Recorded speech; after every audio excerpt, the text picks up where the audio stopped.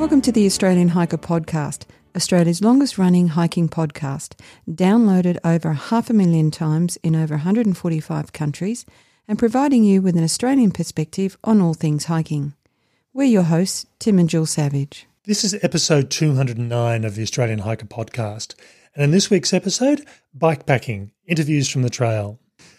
Before we get into today's episode, if you'd like to help support Australian Hiker and this podcast, there are a couple of ways that you can help us out.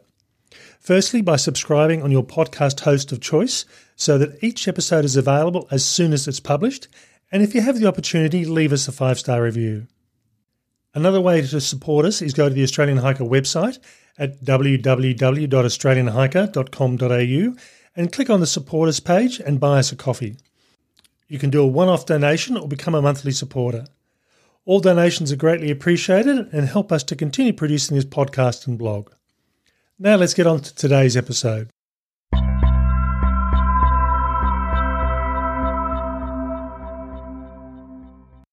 In this episode, I bring you a series of on-trail recordings that I made on my recent bikepacking trip. From my perspective, I'm very much a hiker. Bikepacking is just an occasional thing that I'll go through and do, so I don't claim to be an expert on this.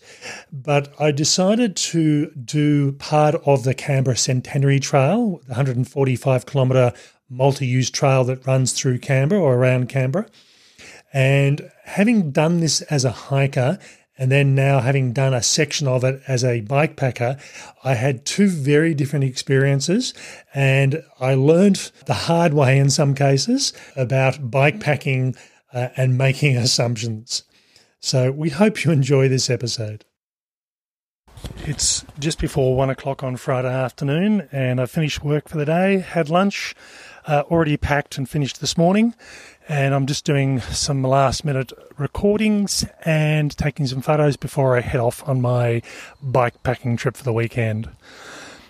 My plan is to do a section of the Canberra Centenary Trail, which is a 145-kilometre trail. Had it have been a 3-day long weekend, I probably would have looked at doing the entire trip. But given that the long weekend is actually, or there is no long weekend, it's a holiday during the week, I'm just going to do a section of this trail. Tonight I'm staying at the Northern Campground, which from my house, which is close to near the Canberra War Memorial, I've got about a kilometre ride to get there, and that's when I'll connect in with the trail. And I've got around about a total of 28 kilometres today. I expect to actually get to the Northern Campground, even if I travel 10 kilometres an hour, that's roughly 3 hours. I know I've got at least one section where there's no way I'm going to be riding uphill. It's just too steep. So I'm going to be walking for a short section. But otherwise, I'll be riding for much of the trip. I'm familiar with the trail from here to the Northern Campground, even if I haven't done all of it before, as a hike or as a walk, because there are some different sections that don't go over the top of the mountain as far as the cycling route is concerned. So when I walked this walk previously, I'd walk over the top of Mount Ainslie and Mount Majura. The trail just isn't suitable for that, and also it'd be way too steep. I'd be pushing the bike uphill anyway. So management road for most of it. I do have some track later on this afternoon, and the critical timing for me is the nature reserve at Mulligan's Flat. They do lock the gates at night time, but from memory it's around about 5 or 6 o'clock onwards that's open till. So I'm hoping to be at the Northern Campground probably around about, if I say 3 to 4 hours, so certainly by 5 o'clock, but I'm hoping by about 4:30. Talk to you later. It's 2:53. I've been going for just on 2 hours, stopping and having a break. Been a hard slog, actually. I did walk this a few years ago, and when you walk it, you tend to look at it in a very different light. From my perspective, this is one of two directions I could have come into the Northern Campground, and I think I've picked, from memory, I've actually picked the hardest way. The trail has been impacted by a lot of rain over the last 12 months or so, and while from a walking perspective it's not a problem, from a riding a bike perspective, there's a lot of sections where you just couldn't ride uphill, you couldn't get enough grip. There's too many ruts, too many rock changes. It's almost like you need four-wheel drive and a four-wheel drive bike in some areas because it just wasn't able to get up and over or get down and over the rocks. So I'm doing more walking than I expected to. Weather's a bit warmer. It was supposed to be around about 25 degrees today, and I think it's probably around about that, but it's certainly feeling pretty warm given the exercise I'm doing. You may be able to hear the cars in the background. I'm probably only 50, 60 metres away from the major road. In fact, this is the highway going from Canberra up through to Sydney. I've got probably 400 or 500 metres where I go under one of the connecting roads and get underneath this highway and get onto the other side and start heading towards Mulligan's Flat and the Northern Campground. From memory again, this is certainly the hardest part of this section. I'm on Management Road, I'm going through Mulligan's Flat, I'm on Management Road again after that, and then I've got a hardish section with trail, but the trail is in reasonably good condition compared to what it is here at the moment. So, it's a hard slog. I'm certainly hitting my keep at the moment. Talk to you later. It's 4:30. I'm just sitting here in Ford, just at the parking area, or one of the parking areas to access Mulligan's Flat Reserve. There's a picnic area with a nice shady shelter, picnic table, a couple of seats, and also some water. Now, the water's aimed for dogs because it's over a bowl, but in all honesty, it's an ideal place to fill up my water bladder. It seems to be much hotter than I was expecting today, and it was supposed to be around about 25 degrees, and surprisingly enough, it's 22 degrees, but it just feels so much hotter than that, and probably because I've been cycling and pushing myself quite hard. One thing that I didn't mention in the last recording, and this is always an issue when we did the podcast and the article introducing bike packing, was you travel at a different speed. It's not as easy, or not as you've got to be more conscious about taking photos. And certainly from my perspective, if I was walking this, I'd be taking averaging sort of 100 to 120 photos a day, whereas here it's only when I stop and get off my bike and take a break that I get my camera out. So this is one of the disadvantages of bike packing. You tend to be so focused on what you're doing and not getting the camera out unless you're going really slowly. The conditions continued on from what I was talking about last time. This is definitely the most difficult section to do on this trail as a bike pack or a bike ride. And I was thinking that when you're walking, you don't tend to think about what it would be like to cycle. It's just all okay. It is what it is. This is what it's like to walk, and it's not a big issue. But there's a lot of washed out tracks. It's a lot of areas where you just virtually had to have the brakes on all the way down the hill, and sometimes there are just rock. I wouldn't say drop-offs, but they're not the sort of thing you want to go over on a bike because you're likely to lose traction and go sideways. From here, I've got a long stretch of around about 500 metres to get me to the car park at Mulligan's Flat, where we normally walk to the Northern Campground. And from memory, the Centenary Trail goes up the road, or follows along up the road, goes to the left and then comes across. So rather than being a gentle sort of climb 3/4 of the way, than a steep climb if you're walking, in this case here, you're cycling, you don't want to be doing that. So you have a much easier but longer run to get through there. So I've probably got around about 4 kilometres left out of the 28 for today. And this has really taken it out of me between the heat. I'm looking forward to tomorrow morning when I start off again, and tomorrow will be my finishing point. I think getting up early in the morning when it's nice and cool, not having to worry about the heat, is a big plus. Okay, I'll have a bit more to drink, fill up my water bladder and head on. It's just on 7 o'clock. I've been at the Northern Campground probably for about an hour and 5 minutes. I just had a little rest. I gave my wife a call because the phone signal's reasonably good out here, and then set up my tent and my sleeping bag and my sleeping mat. So pretty much I'm ready to go to bed whenever I want to. From a camping perspective, this is a late night for me because I've still got to make dinner, which I'll do after I've done this recording. I think by the time that I actually finish dinner and then get to bed, it's probably going to be around about 8 o'clock. The rest of the trip from my last recording to here, I decided to pick the hard route, which meant I walked my bike up the hill. It was just no way knowing anybody could actually ride up the gravel and rock road that's normally the way you walk up. There was an alternate route, which is the formal trail itself, and it takes you loops around and makes it much easier. But I'm going to go down that one. Once I'd got to the top, I got back onto my bike and started riding for a fair amount of the flat area, and then part of the downhill area. And then I had to get off and walk my bike from there on.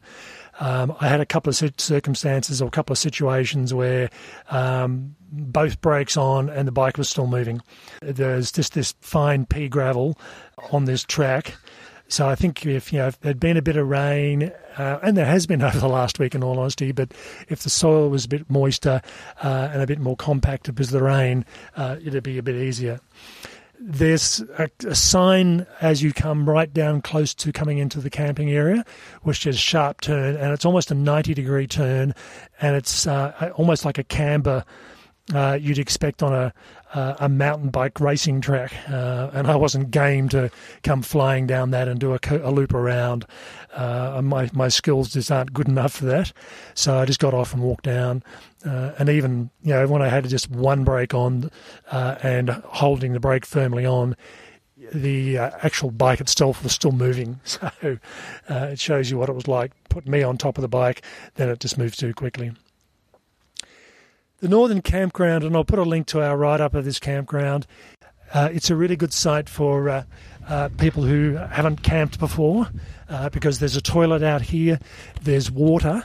Now, the recommendation is not to drink the water, so you either need to bring a filter or boil the water, and I'm boiling is what I'm going to end up doing. And the shelter itself has space for really a tent on one side and a tent on the other side with a roof over the top of it. I've slept under there. I've slept on the actual table, and it's not actually a bench and chairs. It's more a large platform, and it just happens to work quite well if you've got a freestanding tent. And then I've also slept on the grassy areas. But the one disadvantage of this site is it's sloping. The government need to come in and do put some flatter areas in. They don't necessarily have to put another shelter in, but they just need to get a bobcat in and just to flatten out a few areas because, this paddock's probably, I'd say, 100 metres by 70 metres, and there's virtually no flat pieces of ground unless you want to camp 5 metres away from the toilet, and there's one right down near the fence would also work as well. But yeah, there's limited flat camping areas. Pretty well buggered, I suppose. I ended up doing 27.2 kilometres, and that was from my house, which was about a kilometre away from the War Memorial. And based on a 5-hour trip for 27 kilometres, I was basically doing tiny bit over 5 kilometres per hour. In fact, I'd say 5.5 kilometres per hour, which isn't particularly fast. And there were certainly times where I was going a lot faster than that. But as I said, there were a few situations where I had to actually walk my bike uphill and downhill, and that just slowed the whole process down. It would have been quicker from at least in those areas, walking. I must admit, if I was walking from home to here, and even if I do, at my maximum speed really is probably about 4.5 kilometres per hour. So it wasn't that much faster on a bike because of the conditions of the track. And as I mentioned, the section I've chosen to do is probably the hardest for mountain bikes or bikes. But, that's where the campsite is. So I potentially could have come in from Hall, got dropped off at Hall and ridden my bike in. That would have been a much better trip in, and I would have expected the trail to be better. But who knows, it could have been just as bad. Okay, I'm going to go through and do my dinner, and then I'll head to bed. It's 8:15. I'm in my tent, just having a lie down, having a rest. I'm just waiting for it to get dark, roughly in another 45 minutes or so, and I'll head off to bed. I only tend to have short night sleeps anyway. My normal get-up time is sometime between sort of 4:30 and 5:15, depending on what I'm doing. And I think, given that I'm going to bed this early, normally I'll be in bed by sort of 9:30, I would expect to probably be asleep by then.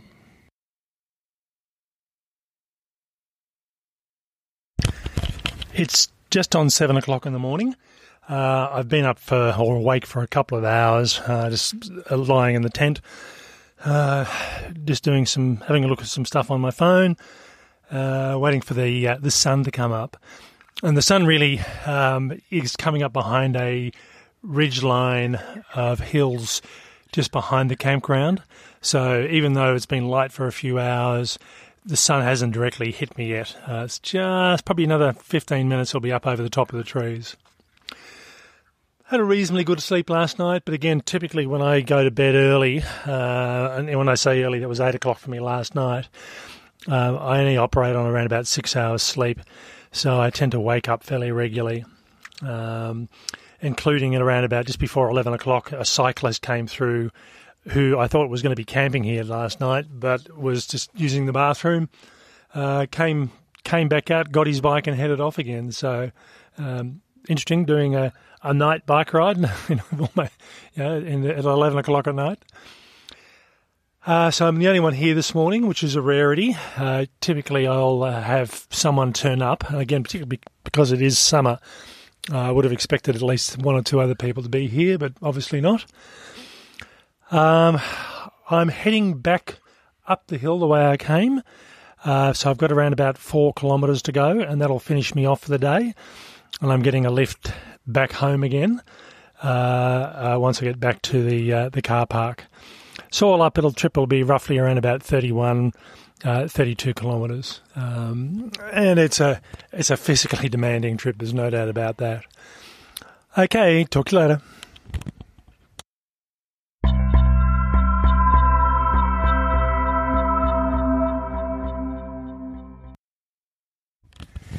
It's about 10 to 7, so I've been going for around about 45 minutes back here at the car park where Jill's picking me up. So all up I did roughly around about 4.5 kilometres this morning. Pushing the bike uphill because, again, it was just the way the trail was set out. It's designed really for coming down, not going up. But once I got up to the top area, it was flat. I was pretty much on the bike from there. I did stick to the Centenary Trail this time, and that took me around the valley instead of having this really steep, sharp incline that I had yesterday, or incline-decline. Much easier travelling in cooler weather. Don't get so hot and sweaty, don't get the energy taken out of you so much. So all up, good. But yeah, definitely a physical challenge. My hiking fitness is not what it should be, but I think it would have been an easier hike than it would have been an easier bike ride.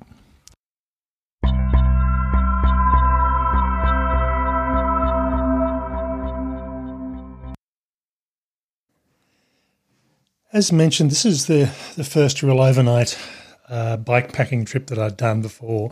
And while I don't spend a lot of time on the management roads in my local area, this was a bit of a difference for me and in some respects a bit of a surprise as well. All up, this trip from home to the War Memorial, which was about 1 kilometre away, onto the northern campground, and then back to the pickup point was roughly around about 32, or just about, I think it was 32.2 kilometres overall, with the first day being 27.2 kilometres. There were things that really surprised me on this trip, and there were things that I weren't expecting. And there also were some things that I was expecting and totally went out of my mind and just forgot all about. When I left home at around about 1:45, and I expected the whole trip to take me around about 3 hours, roughly, maybe 3.5 hours. It took me closer to around about 5 hours, 5.5 hours, and there are a few reasons for that. I expected to be able to travel at 10 kilometres per hour, and that's not an unrealistic sort of figure, given that my speed that I work on when I'm doing long-distance hiking, I expect to travel 3.75 kilometres per hour. So being on a bike, I just expected to be able to travel faster. And certainly when I'm travelling around our local lake, which is around about a 26-kilometre trip, that takes me around about an hour and a half. But that's on bitumen and concrete road. In this case through here, there were some periods along the way that I was travelling probably around about 20 kilometres an hour on bike paths as I was going through. But there are also periods where I was travelling much slower. And for me, this was something I hadn't actually planned on. I had done sections of this trip before, but not the whole trip out. From my perspective, the management roads were fine. They weren't too much of an issue. But there were some sections that really surprised me. We've had quite a lot of rain in the Canberra region, like much of Australia in the last 6 to 8 months. And even though this was a double width management road, there were periods where it was actually quite steep and there was rock. And from a walking perspective, it wasn't too much of an issue. But as soon as I got onto a bike, I found there were some sections where I really had to slow down. Otherwise, if I had hit a rock or a ledge at the wrong speed or the wrong angle, I would have come off my bike. And I just wasn't really prepared for that. There were also sections of hiking trail that I was travelling on, and in some areas, these were actually really bad. There were ruts caused from the rain, and you could see where the water had run off and had put some, ruts and divots and some quite difficult spots in the trail. So that really did slow me down as well. And I think the overall conditions surprised me quite a lot. I'd walked this trail in full a few years ago, and when you're walking, you tend not to think too much about what's going on. It's as a walking trail, it's not a real issue. You can step up and over things, you can step around things quite easily. But when you're on a bike, you're limited to where you can move, and particularly when you get to single tread trail, it's a lot harder to do that. I ended up on the first day averaging around about 5.5 kilometres per hour, which is, from my perspective, is reasonably slow on a bike. The reason I chose to do this particular trip was I wanted to go from home, stay at the Northern Campground, which is the only camping area, designated camping area on this whole trail, and then sort of head back home after that. The thing that surprised me was, from a walking perspective, I just didn't think about the trail itself. It is what it is, and it was easy enough to do, and I didn't think too much about it. What I really should have thought about, and I think this is when I get on to talking about lessons learnt, was that when you do this track, or any track for that matter, as a walking trip, that's how you tend to look at it. And I must admit, when I've done this trip previously, I did not think about what it would be like to ride a bike over this trail. If this is something that you're looking at doing, it's worthwhile, if you get the opportunity, to walk it first with the view to what is this going to be like if I do this on a bike. And that would have had quite a big impact on this overall trip. I exerted a fair amount of energy on this trip out. So again, 27.2 kilometres, I burned just on 5,000 calories according to my Fitbit. And while it may not be the most accurate measurement in the world, it gives me a good indication. And I certainly felt like I'd burnt that sort of amount of calories. Physically, the trip out really did take it out of me. I was a bit creative on the trip out there. For a fair amount of the track out, I actually stuck to the Canberra Centenary Trail, but I chose to go off track every so often simply because it made more sense, and I avoided in one case, a fairly steep long hill, which I would have preferred to not have to go up. I also chose to stick to the walking trail, and I went up a very steep hill, which required me to get off and push my bike up a hill that was probably only about 400 metres long, but it did take me a while because you didn't just have to walk uphill, you had to walk uphill pushing a bike at the same time. I ended up getting to the campsite at around about 6 o'clock and spent roughly around about 50 minutes having a rest, having something to drink and eat, and then setting up my tent before I did a final recording for that day before heading off to having dinner and heading off to bed. The campground itself was for me, this is probably one of the rare occasions where I wasn't there with somebody else. Usually I've been out there on a number of occasions and stayed there, and it's pretty typical that somebody else will be out there with you. And it did surprise me that nobody was there. Mind you, I woke up at around about 11 o'clock at night because I heard somebody and saw some flashing light and thought, okay, someone's turned up late and they're setting up a tent. And really what it was a cyclist had just gone through and put their bike on one of the concrete pads out there, gone to the toilet, got back on their bike. I could hear them clicking with their bike shoes, their cleats, before heading off, and that surprised me. So someone was riding a bike at 11 o'clock at night on this trail, which was an interesting concept. Had a reasonably disturbed sort of sleep. I think I'd physically pushed myself so hard it was one of those disturbed sleeps, and I hadn't actually checked it, but it was a full moon that night. So by about 11:30, it was almost like someone was shining a torch on my tent because it was so bright. The next morning, got up, stayed in bed and just lay there and dozed before getting up and having a quick breakfast and putting my gear away and heading back to the car park because that's where Jill was going to meet me and take me back home again. The trip back was around about 50 minutes and about 4.5 kilometres. And I took a slightly different route going back on the Centenary Trail, looping around the valley. And again, there were a couple of occasions where I did actually need to get off track because I found that going downhill and both brakes fully locked and I'm still moving, that's probably a good indication it's time to get off. And even though we had a bit of rain over the last couple of months and even over the last week or so, it was so dry and powdery, there was some fine stone that it was hard to get traction on the trails themselves. So overall, there were a number of things I learned from doing this trip. Firstly, that my expectation of how much or how fast I was going to be able to travel on a particular track really is based on an assumption of road and management road travel rather than on off-trail travel.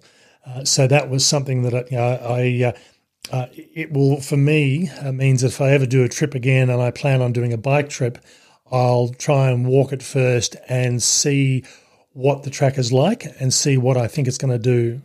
So I'll certainly be working on a slower pace, particularly when you're travelling on single track hiking trail. One of the things I forgot, and I can't believe I actually did this, I got up in the morning thinking, okay, it's summertime, it's not going to be 30 degrees today, but it is going to be warm. I normally have a pair of Lycra fingerless gloves that I use when I'm hiking in the Australian Alps, or I know I'm going to be using hiking poles. And in this case here, because my hands were basically horizontal on the handlebars, they were exposed to sun for long periods, and I did end up getting sunburn on the back of my hands. And I'd meant to get these fingerless Lycra gloves, and I just forgot about it. It just went totally out of my mind on the way out. So this was a piece of equipment that's definitely worthwhile considering, particularly if you're travelling in the warm months of the year. Well, even in the cooler months of the year where there's sun out, given the position of your hands. The gear that I had worked really well. I managed to get everything I needed to without leaving anything. I didn't leave everything at home and do it really ultralight. I had my food in there. I had all my sleeping gear. Everything worked out really well with the equipment that I had. I must admit there were a couple of things that I did learn with the gear. The small phone pack, which sort of sits on the crossbar, did make it a bit more awkward from time to time getting on and off the bike, particularly on the bike. So I just had to learn to lean the bike over a bit further than I normally would do to get on. I'm not as flexible as I used to be, so that's something I have to do at the best of times. The other thing is the roll bag, which sits on the front of the handlebars. This was something I had been aware of anyway, but it's definitely important that you don't interfere with the cables at the front. So it wants to be mounted across the handlebars and not impact the cable movement. Otherwise, your gearing is not going to work as efficiently as it should do. You won't be able to quite get into gear. So I'd been aware of this, and I had actually gone through and tested this out and worked on this before I'd actually gone through and travelled. But yeah, the gear that I'd chosen, and when I went the previous article and podcast on introduction to bike packing, I go through and talk about what the gear I did use, and that worked quite well. I didn't need to use my torch, but again, I'd rather have had it than not, just in case I needed to be out at night time. The main thing, I suppose, from my perspective is the speed at which I travel, and certainly I think I'm probably better off working on the basis of travelling at that 5 to 6 kilometres an hour, particularly if the trail is going to be a bit variable. If it's full-on management road and it's good condition and it's not an issue and it's not a steep hill, certainly you'll travel a bit faster than that. But I will certainly work on a slower speed than I had previously thought that I'd go through and do.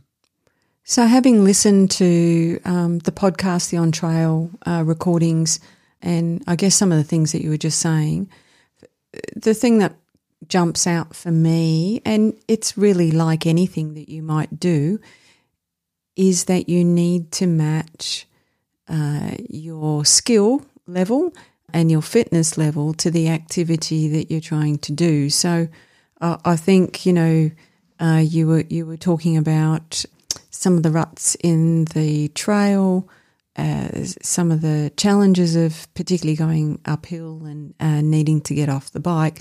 That probably says to me that the trail itself wasn't necessarily a good match to the skill level and the fitness level. It was doable, but perhaps not as enjoyable. So, there's this thing for others when they're thinking about getting out and at least starting to get into bike packing. It's thinking about the trail. You can't always walk the trail, and you can't always think about it in the context of the difference between walking and riding. But I think, if you're able to match those two things around skill and fitness level, I think you probably would have had perhaps a better time, Tim.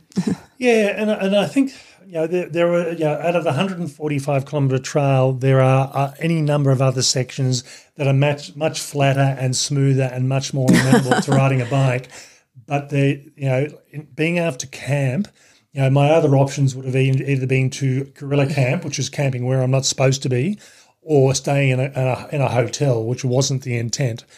So I could have come into the northern campground from the Hall direction, and in all honesty, that track is smoother and better conditions. I know that, but it's also longer, and it wouldn't have been so amenable. It would have been a much longer trip there from home.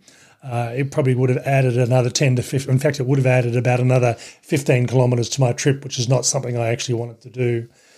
So it's really, as Jill said, is picking what is suitable. If I had have chosen to do, say, 15 or even 20 kilometres, that would have made it much easier. Would have been a much more amenable sort of trip.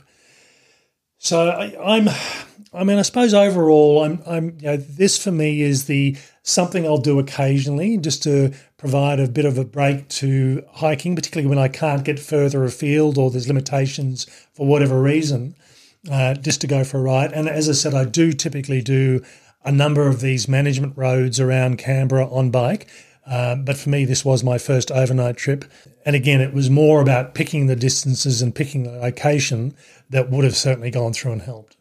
Okay, so overall, a good learning experience, and I think the big takeaway for me on this one, it will force me when I'm hiking to look at a trail and think about it in a different light. And even if I never go through and take a bike over that trail, I'll be thinking in future about what would this be like if I did.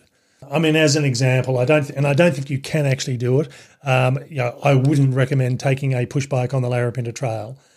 I'm not sure that you can actually do that. No, but even if allowed or not, it wouldn't be the sort of track you'd want to do that. It wouldn't be an enjoyable sort of track. Yeah. But you were talking about the Tasmanian track. Yeah. And you thought that it is a multi-use track, and you thought that would be, when you were doing that, you thought that would be a good one to explore on a bike. Yeah, I think it would be. There's a lot more management road. There's a lot more road sections, and it's you do have river and creek crossings, which you've got to get your bike across. So providing the rivers aren't high, which means you're doing it during the summertime, I think it'd be a really good track to go through and do that on. And certainly the sections of the track that I did late last year would have been quite amenable to going through and doing it on bike. So this episode was really just to provide people with a bit of an overview of how I found first-time overnight bikepacking. And again, I'm sure the people that do it all the time and have the fitness and are doing it regularly will probably find it a bit easier.